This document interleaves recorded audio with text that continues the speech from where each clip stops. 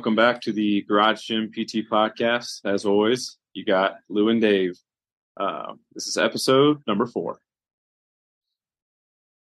Absolutely. And we're going to take this time to actually add another feature, which is going to be the beer of the podcast, as requested by some viewers. But yeah, so today's beer is the Juicy Juice IPA via High Wire Brewing. This one out of the Cincinnati location. But yeah. Anyway, let's take a drink and get started. I have my wonderful as well. So kind of building off what Dave and I had been talking about over the last 2 weeks. We covered volume. We talked about frequency. Today we're going to talk a little bit about intensity. So intensity basically is just the difficulty of the work you're doing. This could be the weight. This could be the resistance used in whatever exercise you're doing. So maybe band, chain, whatever it is. For running, you could look at intensity as the speed. Basically, you could also tie this in kind of with volume. Like we were talking about last time, you can go and kind of combine volume and the load, which is basically a combination of volume and intensity, which you can calculate that by looking at the sets, the repetitions, and then the weight or whatever resistance you're using. And that can help give you a full calculation on that. One of the things about intensity that I think is important to monitor is, I guess, one of the things we don't really always think about is, heavy weight, strain on the musculature, but then also just the neural demands that come along with that. We'll kind of dive into that a little bit more and what we mean by that. But Dave, I'll let you take it away. Yeah. To give a little bit more preface to that functional definition, intensity is usually expressed as a percentage of your 1 rep max. So the weight's kind of irrelevant. So there's always going to be relativity to your max, whatever that might be. So he spoke towards running, endurance athletics. This is typically your max heart rate per prescribed zone, right? So you would have like zones, I think it just goes 1 through 4 to 5, depending on who you read. Yeah, it depends on who you're going to use. Yeah, so it's an expressed max of your heart rate. We don't really need to get like a calculator, but usually 220 minus age is accurate enough to get your max heart rate and be within ballpark. Mm-hmm. Obviously, the 1 rep max is an absolute test of strength, and then from there, you would build off of it.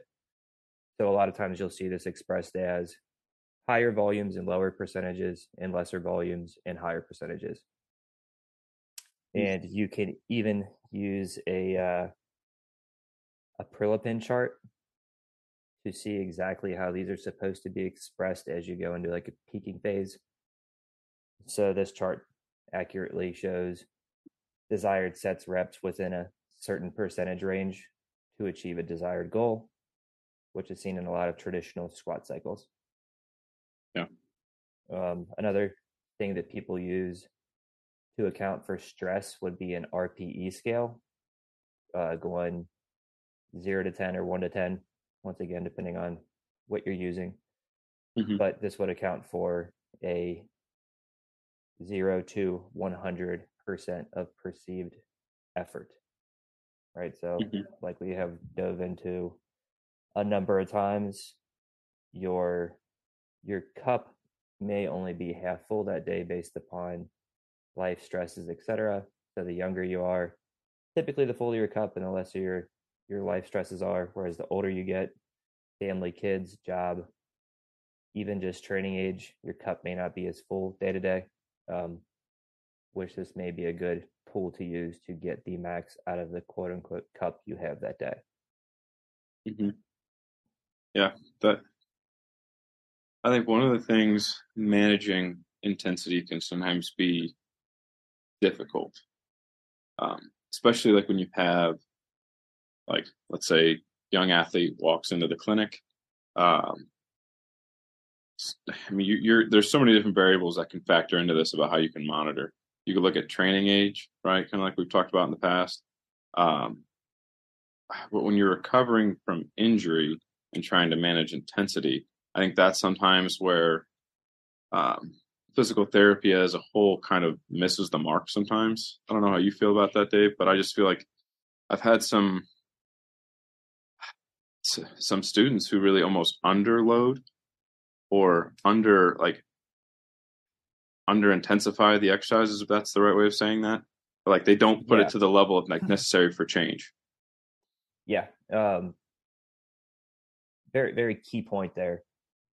As a profession, we are notorious underloaders, and I Hmm. think that we overestimate the change that we can make with our hands and underestimate the change that we can make with exercise, especially when you're talking about the nervous system. Hmm.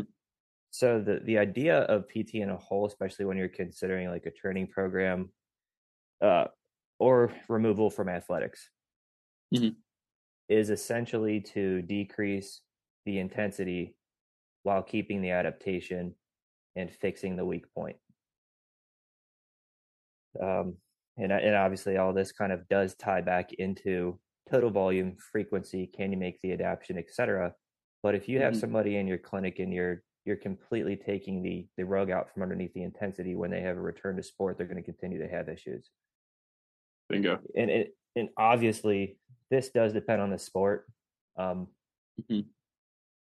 like you're saying, that football setup is still something that's super ideal as far as maintaining volume, dropping intensity, and then basically having a Friday, Saturday, or Sunday to expend yourself and then go into a recovery phenomenon. Hmm. Whereas the more frequent stuff, uh, soccer, baseball, basketball, I think it's all about kind of finding that bottom line. What can we hit and not have a CNS drawback? Agreed. However, like when you're talking about pieces like weightlifting, powerlifting, you have to keep your intensity somewhat high and pain free so you don't lose the central nervous system adaptation of going under heavy loads. Hmm. I agree. I think that would be like one thing I wish we could add into physical therapy programs as a whole, like as the profession, would be to incorporate like the things we're talking about. Because when you go into athletics, and I almost feel like some people are almost like more timid to put people under load. But if you think about it, if you're walking down a step, how much load do you think you're putting through your leg all at once, right? But Exactly. yeah, but we won't put 25, 50 pounds in someone's hand and let them do squats. Like it's just I don't know. I could go on my soapbox here, but like I just think we miss the mark so badly sometimes, and then the kids keep coming back in the door and back in the door, and it just drives me up a wall. And it's like when they finally do make it to a therapist that actually understands this concept of like strength and conditioning and applying these rules and applications, um, it's it's like a switch goes off, and they're like, "Holy crap!" Like the Yeah, pain is it like significantly better. feels like training. Yeah, exactly. Uh, Uh, yeah. So when you look at the demand, it, even to put this to like a very simple level, seeing mhm. a knee replacement and putting them on a leg press, and then say a surgeon getting mad at you for putting somebody on a leg press, despite the fact that the patient weighs 250 to 300 pounds, and you're having them do a single leg press with 50 pounds, and citing therapy as like the reason that this person isn't succeeding or has knee pain. It's kind of asinine. Yeah. But to take this to a higher level example, um, like the knee joint in general, I'm a stickler for being able to perform split squats, especially doing it correctly, Hmm. because your running, jumping, cutting is very highly dictated on your ability to accept load through that extremity, and Hmm. in particular the deceleration portion. And I sound like a broken record, but your ability to decelerate your body weight is essentially what dictates if you're going to get injured or not. So when you look at some of the research that kind of is about running, so the force vectors that go through the knee go up in amplitude anywhere from like 3 to 7 times your body weight, Hmm. depending on who you're reading. So in short, like Is just a body weight squat intense enough to make a change? The answer is no, especially not for that person who's looking to return as fast as possible. Mm-hmm. So if we could make any types of changes with an athlete, um, loading wise, like, so for example, I have a post-op ACL right now who, um, he's about middle of his rehab, but at like 10, 12 weeks, we started kind of gradually basically adding load to him. And he's been noticing like huge gains, not just in like strength, but then also like stability and balance.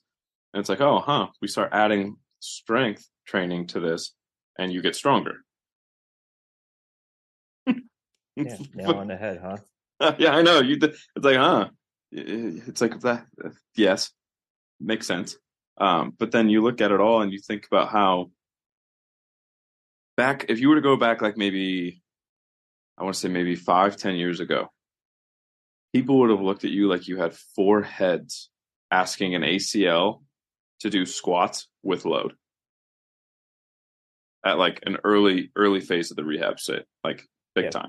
depending on the phase, yeah. Yeah, Um, just oh man. I guess like we can kind of even just use like the ACL Mhm. as the example. Shoulders get a little bit more complicated. Um, Yeah, I agree. uh, I would just argue because it's a ball and socket joint relative to a hinge. So the hinge you can account for uh, change easier. Hmm. Um, but what I've noticed too is getting somebody to about 80 to 90% of function is very easy, Hmm. and then the ramp up back into uh, sport or hobby is always kind of the hardest part. Meaning that like there's a perceived idea that they had of where they used to be, and they're not taking that past person and deleting it and reestablishing the intensity numbers. Yeah. Right. So your 300-pound back squat that you did before you tore your ACL is no longer your 300-pound back squat, and it's borrowed. Hmm. So therefore, at some point, you have to establish a new 1 rep max, and then that is now your 100% intensity, and drop the comparison to build it up. Hmm. I think one piece we did miss at the beginning is it's only 100% if your form sticks. Okay, Hmm. so the second you deviate when you're going for a max effort, you call that lift and you get done with it. And then that Yeah. should be your quote unquote training max, Hmm. because you want to hammer in the neurological adaptation correctly. Yeah. Otherwise, you just ingrain those bad movement patterns, and then you're just asking for things down the line if you continue to try to progress the load with that type of pattern. Right. So your ACL being an example, if you squat with knee valgus, which could be for a number of reasons, maybe Yeah. that's like a whole episode within itself. But are Yeah. you risking a meniscus tear? Probably. Hmm. Um, but yeah, so actually establishing your neurological 1 rep max is probably a concept that you want to use. I agree. And then I think in terms of progressions, um, I've had a few patients come in where, uh, let's say I had like a patient with chronic ankle instability, where they would always squat and they would lead forward to the toes. But then as soon as we made those changes in ankle and like pressure through the foot, they felt quote unquote weaker, right? So like we've completely changed the mechanics from bottom chain up, and so her perceived intensity or her RPE, whatever you want to call it, had gone up significantly, but at a lighter load. But now that she's kind of continued through that and she's progressed that back, she's actually been hitting more PRs than what she had before that. Yeah, and in that specific example, I would speculate that she's probably quad dominant. Then Hmm. you shifted her back and her foot, and then she started using low back, hamstrings, and glutes along with her quads. So, step back actually allows you to activate bigger, stronger muscle mass in conjunction with your strength and grow. Um, I guess like in an example like that, so somebody comes in, let's just kind of lay out this arbitrary example. Hmm.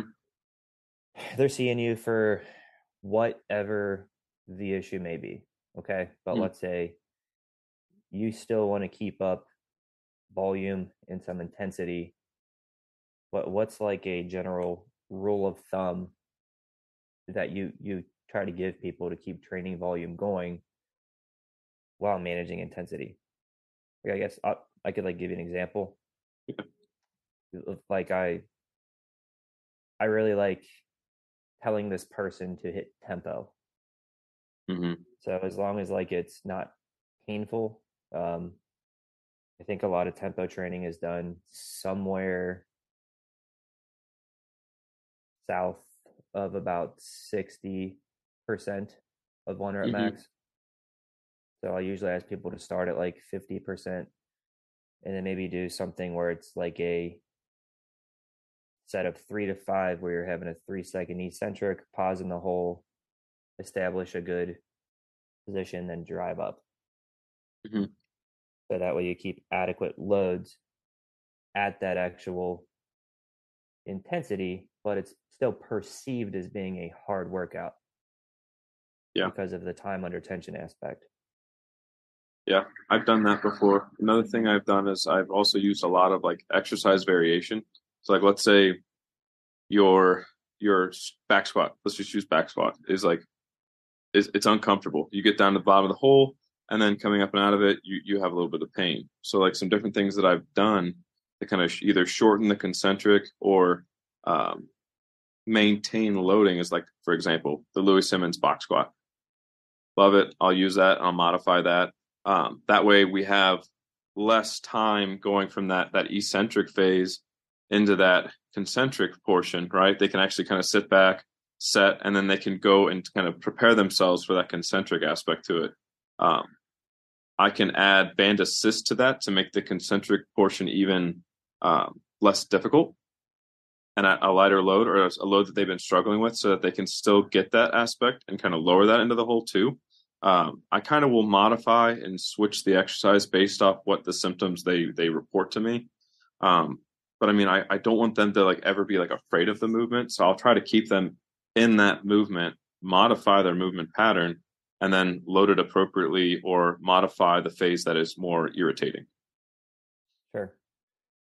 And I think that this is a pretty key concept for keeping the pattern, right? Hmm. So when I look at something like a box squat, or another one would be like a floor press. Yeah. So when you're doing this, you're most likely trying to keep what I would say is probably tricep or quad strength while you're allowing the external rotators to catch up. So this doesn't mean that you're not utilizing them, but you're not taking them to the depth that it's symptomatic. Exactly. So then you keep that neural stimulus of a heavy load in a pain-free range of motion. And then most likely you're addressing it with some sort of single leg, tap down, step down, split squat, lunge. So that way you can load this range of motion and keep it so that you don't get stiffness Exactly. and address your underlying issue, right? Yeah.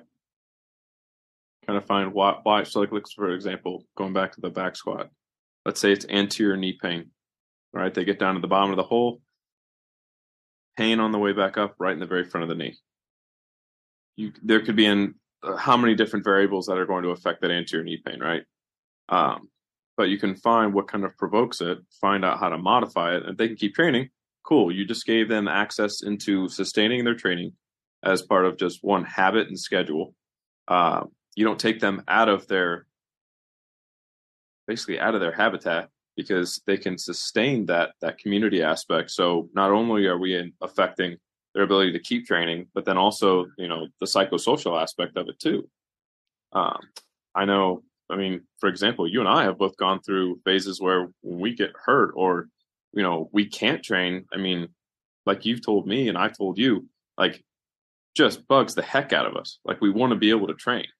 It's depressive, It like is. as far as all that stuff's concerned too. Like finding a way to keep your athlete in the gym or a part of community, assuming they can do it smartly, really helps them from going other places. Um, Hmm. Apparently, Australia is recommending exercise now as a depression treatment, Yeah. and it's like 1.5 times more successful than anything that they have. Even antidepressants. Yep, Like that's insane to me. But it's also like why wouldn't you want to exercise? almost like what we're built to do. I know. Um, Move. Who would have thought? so I will give like a caveat to that anterior knee pain thing. Hmm. So the box is probably great if you have like an ankle limitation, guys. So like Hmm. don't think that a box squat is always the substitute. Okay, so if it's more of like a knee, quad, patella tendonitis type of issue, the box squat is kind of the antithesis of what you would likely want to do for that as well. So Hmm. please choose your modifications correctly, meaning that tendonitis responds really well to a bunch of time under tension and isometric holding, whereas other Hmm. versions of anterior knee pain or hip pain may respond very well to a limited range of motion for the time being. Yeah. Yeah. I think this is kind of a good segue into maybe what Dave and I will plan to do with this is if you guys want examples, um, maybe we'll put up a question later on the Instagram and we can ask people, shoulder pain. Well, give us a type of shoulder pain, or maybe what movement you struggle with, and maybe we can, provide a few. I wouldn't say solutions, but some entry points for you to kind of maybe modify or adjust, and then we can take it from there. Yeah. Um, Even to like extrapolate on that, like if you want us to cover a particular type of rehab, say you have post-op shoulder, post-op knee, etc., yeah, we can kind of just like walk you through a thoughtful and logical way to go through a post-operative phase of rehab to eventually Yeah, allow you to accept load again at your higher intensities. And bingo. luckily, it all does kind of like go back to these three pretty basic principles of strength and conditioning. Um, and we'll just get more detailed with it. Like the type of muscle contractions that you're trying to place emphasis on will dictate your intensity as well. Bingo. So doing something with like a 3 second eccentric is obviously not going to yield the same percentage as something like a bouncy, quick, powerful squat. So yeah, we can kind of talk through some of the gray or the nuance in that as well. Um, yeah, I think one thing that we probably should touch a little bit of the Hmm. base on with intensity Hmm. is probably the neurological side. Yes, let's circle back to that. Uh, so you want to try to maintain as much of this as possible. Obviously, in a post-operative setting, you lose it, and that's what we talked about was establishing a new intensity. Hmm. But the more successful programs at breeding strength athletes tend to touch on some max effort at a minimum of once a week. Um, a Hmm. lot of them follow upper, and then a lot of them follow lower. And then if you're doing conjugate, they change the variation every time. Hmm. Um, if you're doing Bulgarian stuff, you might work to a max within a training session 3 to 4 days a week. But the reason that this is imperative is because you want to keep as high an expression of explosiveness as possible when you're talking about a sprint or a 1 rep max lift or a box jump. You need something that's going to dial in your nervous system. Hmm. I always like to think as like you're priming an engine kind of a thing. So, like one thing I've had a lot of my athletes before, either competition, lips. If you're going to be using particular muscles for a long time or repeated efforts, like in baseball for throwing, I'll have them prepare by utilizing a similar or maybe lesser intense um, movement to kind of prep the muscles, prep the movement pattern, kind of stimulate the system, kind of get things going. And then after that, as they continue to build through that, you kind of see better jumps um, in terms of athlete preparation and also like just confidence levels.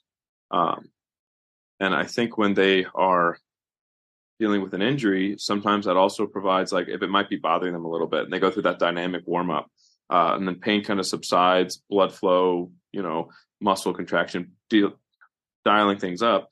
That also provides that increased level of confidence as they try to work back into the sport too.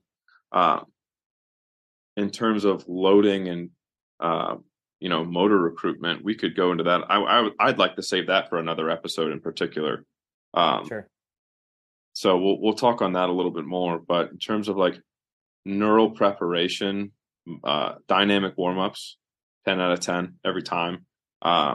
I've seen too many athletes at high school games this spring, either baseball or track, and they're sitting there doing a static hamstring stretch before a sprint. And I'm like, oh Christ. Okay. I'll see you in like probably a week or two. Here's my card.